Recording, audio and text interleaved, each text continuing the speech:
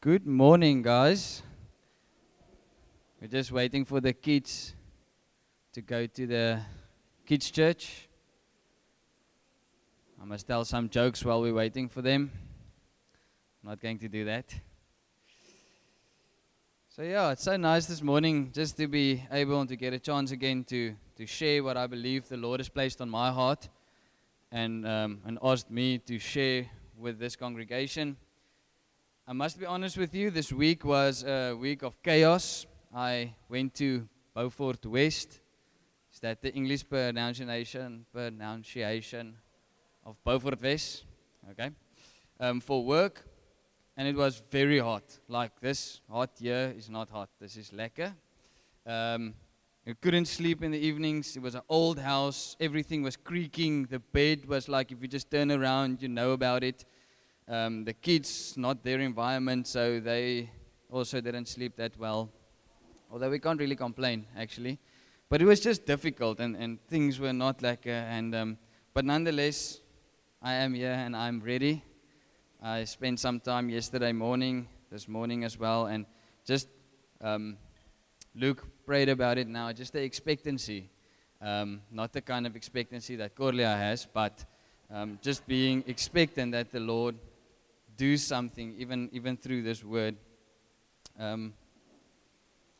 So last week, Roland spoke about the battles and how we ought to fight our battles. And we opened the worship session this morning also with the battle belongs to Jesus. And it is actually his battle. And I must confess, and some of you guys know about it, a while ago when I was still a community leader, probably June last year, I actually got that thing mixed up. I fought the battle, and I used Jesus as a tool instead of Jesus fighting the battle and using me as a tool. And with everything, I was reminded this morning again, the war that's happening now in the Ukraine, and we spoke about maybe what is the possibilities of something happening here, and I was reminded that our battle is not against flesh and blood. That is Matthew 11, verse 30.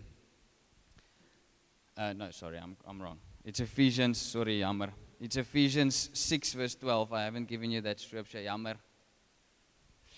Our battle is not against flesh and blood. So the possibility of a war breaking out, and if you guys maybe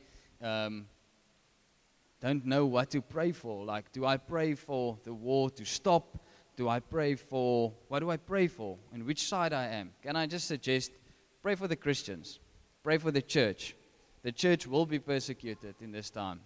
And we luckily know that we serve a mighty God.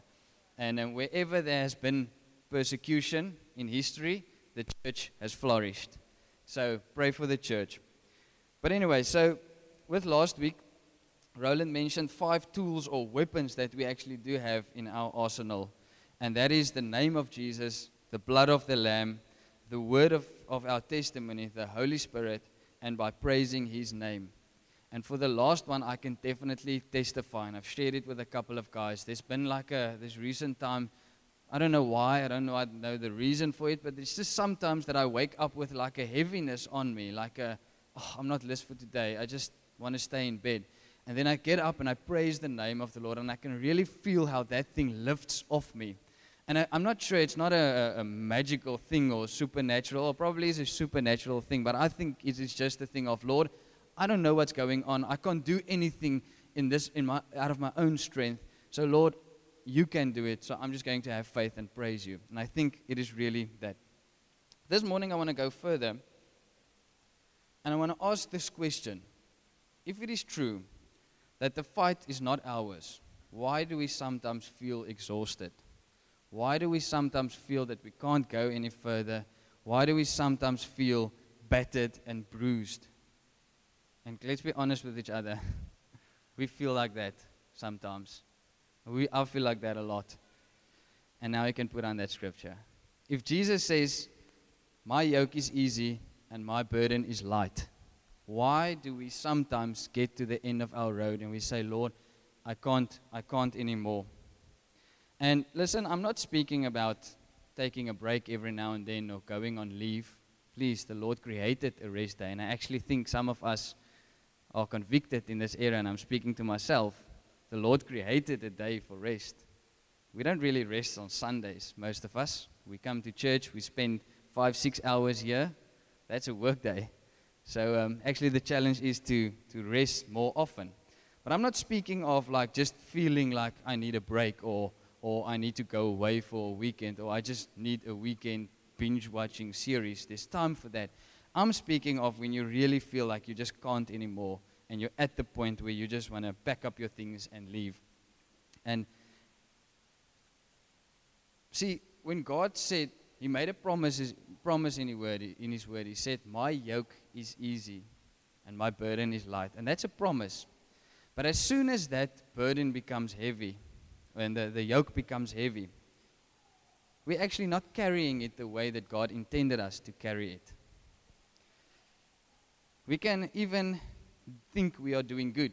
We can even be here at 7 o'clock on a Sunday morning, serve on band, do the sound, pack out the chairs, do security service, be in kids ministry, do whatever, thinking that we are doing good, but actually not, because we are not doing it in the correct way. So a nice measuring stick is to always ask yourself the question, is this thing burning me out? And sometimes it may be, just take a couple of Sundays off, but sometimes we must actually go and sit and say, why is this thing burdening you? Why do you feel like that? Maybe you are carrying it wrong. By the show of hands, who has ever felt that way? A lot of us, all right? So in raising my hand, this is definitely not a message of, I'm very guilty in this as well, all right? It's not just our ministry. Maybe it can be our secular work, like going to work can be a burden. Being a husband or a wife can make us feel that way. Being a parent, or maybe persevering through tough times. And again, I'm not saying that life should be a breeze. Listen, I have a 2-year-old. Getting her dressed for school is very often a burden, and something that I would like to pay someone to do. But it's not a thing of, I want to leave the house now. Sometimes I tell my wife, yes, I need a break. Like, can you do it this morning? And other times, then I do it and she lays in. But it's not a thing of, like, there's still a measure of joy in it. But I'm speaking of when there's no joy left at all. And I can go and I can give you now a list of 7 things on what you can do. You must change this, you must change that, you must change that. And we can do it, and there's a measure of truth in that. But I want to go to the core of what I think the problem is, and in my life, what the problem has been. And this is the title of my message as well. The title is, Whose Slave Are You? Now the word slave is a bad word, eh? It's not a good word. There's not a good connotation on the word slave. Slavery is abolished for absolutely the right reasons. Slavery is not good. The word slave is so offensive to some that even biblical translators has substituted the word slave for servant.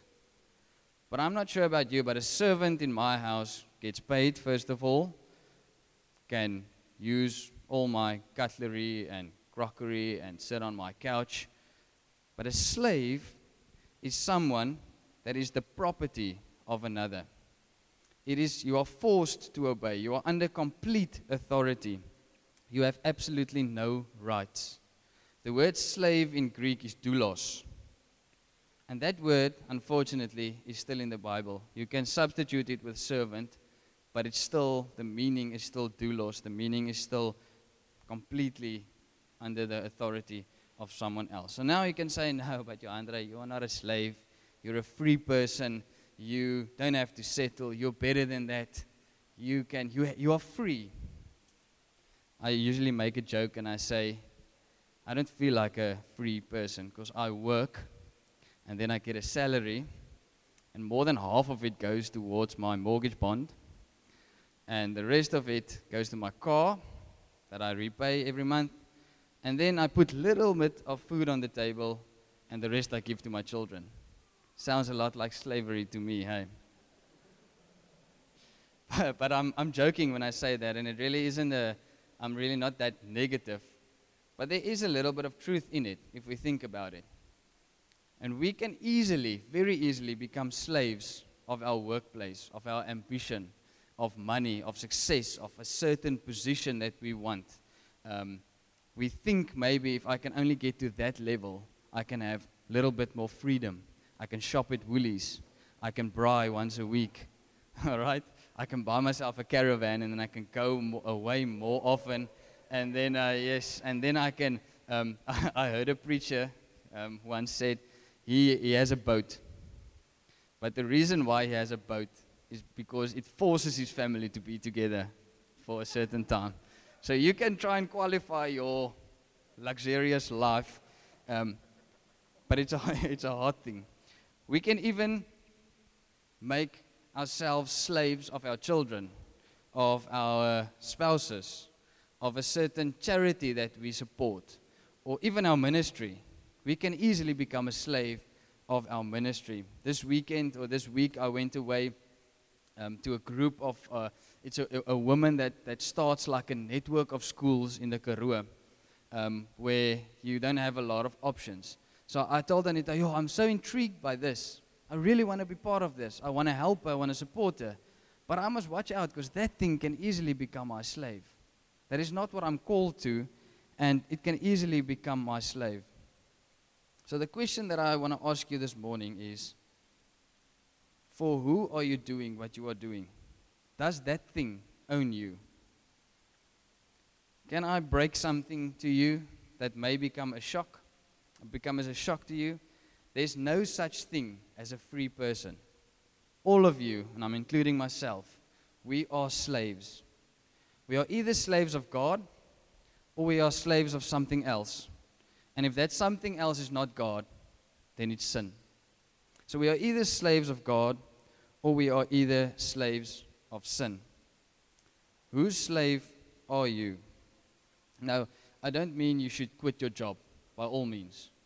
Please, don't quit your job, buy yourself a caravan, go off the grid, and say, I'm not a slave anymore, and you sing that song, I'm no longer a slave. You don't, I must stop, you'll force me to join the band, eh? So I'm not saying, that's slavery, yeah. So I'm not saying quit your job. Listen here, it's biblical to have a job. It's biblical to work hard, to earn money, to provide for yourself and for your food for your family. But why are you doing it? Are you doing it just for that? Are you doing it to reach a certain level? Or are you doing it to honor God? And I've once watched there's a flyer. I've showered this morning, I promise. A conference, the conference name was Work as Worship, and I couldn't understand it. How can our work be worship? And then I realized, like, just going to work, being faithful, working hard, that is worship unto the Lord. It is, thank you, Lord, that you've given me means to provide, and I'm going to do it to the best of my ability. So I'm not saying quit your job, but why are you doing it? End of last year, I've been in a situation where I could easily see myself getting a lot of money and reaching that position in the new job that I'm working for if I just play my cards right. I used to joke, I say, I actually play Survivor because I only need to make the right allies and then I can get the lekker projects and then I can be, then the bosses will see me and then hopefully they will. And then the Lord, luckily for me, the Lord came and He convicted me because I allowed that thing actually to get authority over me. I find myself thinking more of how can I do this, how can I strategize in doing that. And I know that my calling is not this job that I'm doing. I know it. But I've went back to that, and luckily I've repented. And the Lord has taught me a financial lesson in that as well. So the thing is, we are created incomplete. The Lord has not created us complete. And this may what are you saying? Does the Lord make mistakes? No. The Lord on purpose made you incomplete. He made you with a piece missing. And that piece that is missing is actually Him. So we will always go through this life longing something, being unsatisfied, being not complete, having this feeling of, I want more money, I want more success. How can it be like the rich guys that has everything? Why do they still do corruption or go to wars to get more? Like, why? Because what they have doesn't satisfy them. And the only thing that can satisfy us completely is God, is harmony, perfect harmony with God. He created us incomplete so that He can complete us, so that we can be dependent on Him, so that we can always need Him. Hebrews 11 verse 6, I think. Luke, please check for me. Says, without faith it is impossible to please the Lord. I can't remember where it is, in Hebrew somewhere. All right. But we as humans have a tendency to try and fill that hole with everything else. Children, our spouses, our ministries, our work, success in life, anything else. But the reality is that thing will only leave you exhausted and worn out, and it will never, ever, ever fulfill you. Is it daar? Jo. I'm impressed with myself here. Thanks, Corlia. So that thing will never satisfy us. My question to you this morning is, if you feel like something is getting you under in this life,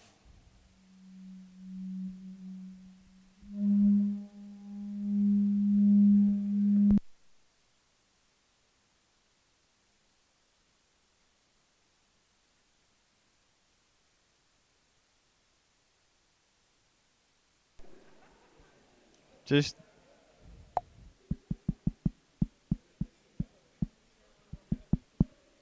Woon moet ek skree?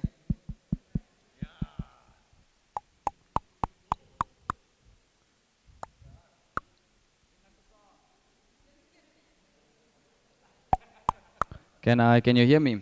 All right, that just shows that we are slaves to technology. All right. Can you hear me? Can I continue? So, may I suggest, and this is just me asking a question, I'm not telling you. I sound a little bit like a chipmunk. Okay. Is it better? Can you hear me?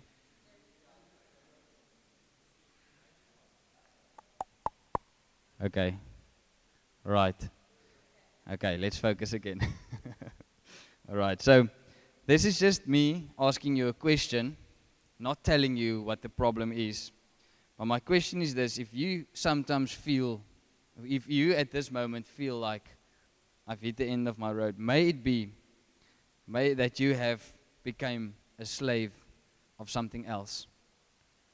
May it be that you have forced, or you are forced to obey something else, and you're actually carrying the yoke that's supposed to be easy in a wrong way. We have two masters, like I said. We have sin, and we have God as a master. And you can only belong to either one of the two. There's no neutral ground. You can't, this is neutral. There's God, there's sin. I'm not there, but I'm not there either. You're either under the kingdom or the domain of God, or you are under the domain of sin. And Jesus actually said that being under the domain of sin is so severe. Galatians 1 verse 3 to 4 It's just the next one before I do the one that I would have done. It says, Paul says, grace to you and peace from God our Father and the Lord Jesus Christ, who gave himself for your sins to deliver us. Gave himself for our sins to deliver us from the present evil age. So God actually said that you belonging to the kingdom of sin, to the dominion of sin, is so severe, and the end of that is destruction, and I must deliver you. That word deliver you is actually has the same connotation or meaning as snatching you from the fire, rescuing you. And then Galatians 4 verse 4 to 5 says, when the fullness of time had come, God sent forth his Son, born of woman, born under the law, to redeem those who were under the law. See, Jesus has rescued and redeemed you. In other words, you belonged to the dominion. You were a slave of sin. And Jesus went at a very expensive cost, and he bought you from Satan. What was the cost? His own blood, his own life, that he willingly put on a cross to die. And I shared last week, not a glamorous death, not a lethal injection, just look like you're going to sleep. It's actually he was hung on a tree, being left there to rot, so the animals can eat him. But we know that he, on the third day, he was raised again.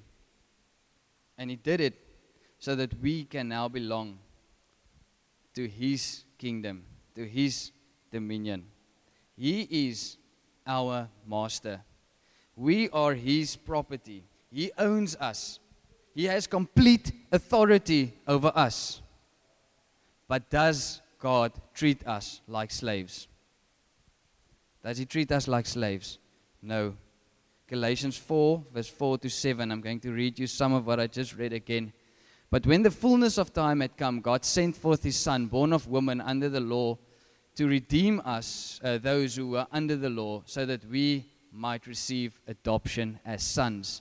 And because you are sons, God has sent his Spirit of his Son into our hearts, crying, Abba, Father. You are no longer a slave, but you are a son, and if a son, then an heir through God. See, our posture should be, Lord, whatever you say, wherever you want me to go, I'll do whatever you want me. I am completely under your authority. And then God's response will be, thank you, my son or my daughter. I honor your posture. And he'll give his hand to you and pick you up, and he says, but you are my son. You are welcome in my house. You can sit on my couch. You can put your feet on the couch. Do you know, interesting fact that I realized in the week was that Jesus was also a slave. Jesus was also a slave. We usually paint the picture of Jesus being this glamorous celebrity, but Jesus was also a slave. Philippians 2, verse 5 to 8 says, Have this mind among yourselves, which is yours in Christ Jesus, who, though he was in the form of God, did not count equality with God a thing to be grasped, but emptied himself, taking the form of a doulos, is the actual word, not servant, taking the form of a slave, being born in the likeness of men, and being found in human form, he humbled himself, becoming obedient, completely obedient, until the point of death, even death on a cross. Somewhere else in the New Testament or in the Gospels, Jesus says, I only do what I see my Father do. So we see that Jesus was also a slave. Jesus also acted in complete authority under the Father. Can I ask the worship team to, Vaughn, I'm not sure if I'm stretching things now, but can I ask the worship team to come back, please? So just something about my life, and then we'll go into a time of worship. Every now and then, I think, and I can reconsider my life. I'm turning 29 almost. I'm almost 30. I'm almost a grown-up. Not yet, but almost. So when I think of this 29 years on earth, And I consider the 20 odd years where I used to be a slave of something else, a slave of sin. And I try and compare the two. Like, for 20 years, I was a slave of sin. For 9 years, oddly, I'm a slave of God. There's actually nothing to compare. I tried my utmost best to serve my previous master as best as I could. I used drugs. I misused alcohol. I got addicted to stuff like cigarettes and other sexual sins. It brought me this close of cheating on Anita, who was my fiancée. Were you my fiancée or just girlfriend back then? Girlfriend. I haven't, but it brought me this close. I obeyed that master so much as I could. But what was my reward for that? I got in an accident. So I tried my best to worship and obey this master. But it actually tried to kill me when I was 19 years old in a car accident. Doing all the things that he wanted me to do. Just in the name of trying to fit in, trying to be cool. That it almost killed me, literally. And then Jesus came and he first of all rescued me out of what was bound for, I was bound for jail or something. And he redeemed me. He bought me. He said, "You are now mine. You belong to me." But then he adopted me as well. And I'm a son in his house. And very often I think of that. And I consider what my life would have been. And that just leads me to worship. And that's what we're going to do now. So you can stand and I want to ask you, just think, reconsider your life. Thinking of where you would have been, maybe what you came out of. And let that stir up some worship in you. Jesus died for you so that you don't have any longer to obey a terrible, terrible master. He died for you so that you don't have to be led to destruction. He died for you so that you can, even in this life, experience a measure of what it is to be complete and to be completely complete, fully satisfied. I want to ask you this morning, and I don't want to pass this opportunity, but all eyes are closed now. It's only me looking around. Are you still a slave of this world? Or are you a slave of God? If you're a slave of this world, I promise you, your end is destruction. If you're a slave to God, He will treat you like a son. Now, you may ask me, but how? How do I make that decision? Bible says, repent and be baptized. Repent means leaving behind, asking for forgiveness, saying, Lord, I want to be your slave. And be baptized means be submersed fully into what your new master wants you to do. Is there any one of you that wants to make that decision this morning? Anyone here that realized, but I'm the master I'm serving is a terrible master. Anyone that wants to make that decision this morning? Thank you. Thank you. Thank you. It's the best decision that you can make.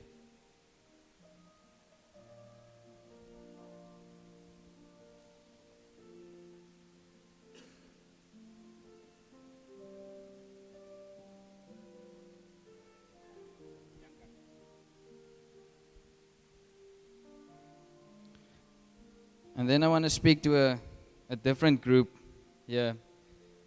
if you have realized that you are actually, you do belong to a new master, but you still have that tendency in you to go and serve your old master.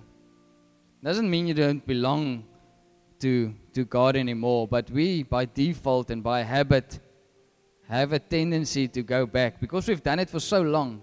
It's engraved in us. If you have gone back and you realize right now the Holy Spirit convicts you that you are actually serving the old master again, won't you be bold and raise your hand? I'm not going to ask you to come to the front. I just raise your hand and say, Lord, I know that I have. Thank you. Thank you.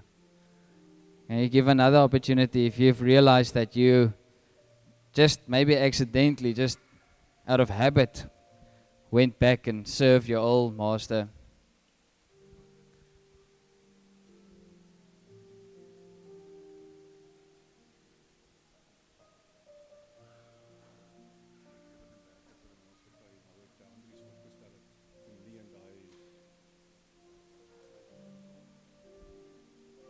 All right, going to give you one last chance. So you can just gather around those people and I'm just going to pray for them. Father, we first of all want to thank you that you've bought us with a very, very expensive and costly price, which is your blood that you willingly poured out for us, so that we no longer have to worship and to obey this terrible master that leads us to destruction. Thank you, Father, that you've made a way. And Father, we are so sorry. And I want you guys that is being ministered to actually say it now. Say, I'm so sorry for serving this old master of mine. And know that you are forgiven. The Lord will take you back. If you repent about it and you say, Lord, I'm sorry, He will take you back.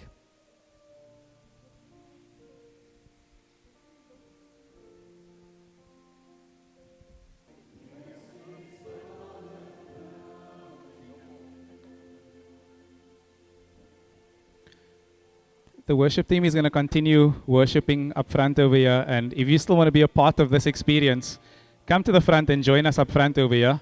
And for those that want to go and get some coffee now and just fellowship a bit, you are free to do that as well, i.e. this is the end of the meeting.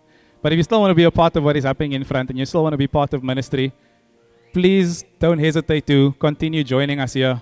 And also, if you feel like you gave your life to the Lord, you said the sinner's prayer, and you're following Jesus, but you find that those unhealthy habits keep creeping up, and you're battling to break those things on your life, don't you also want to come to the front so we can pray with you as well?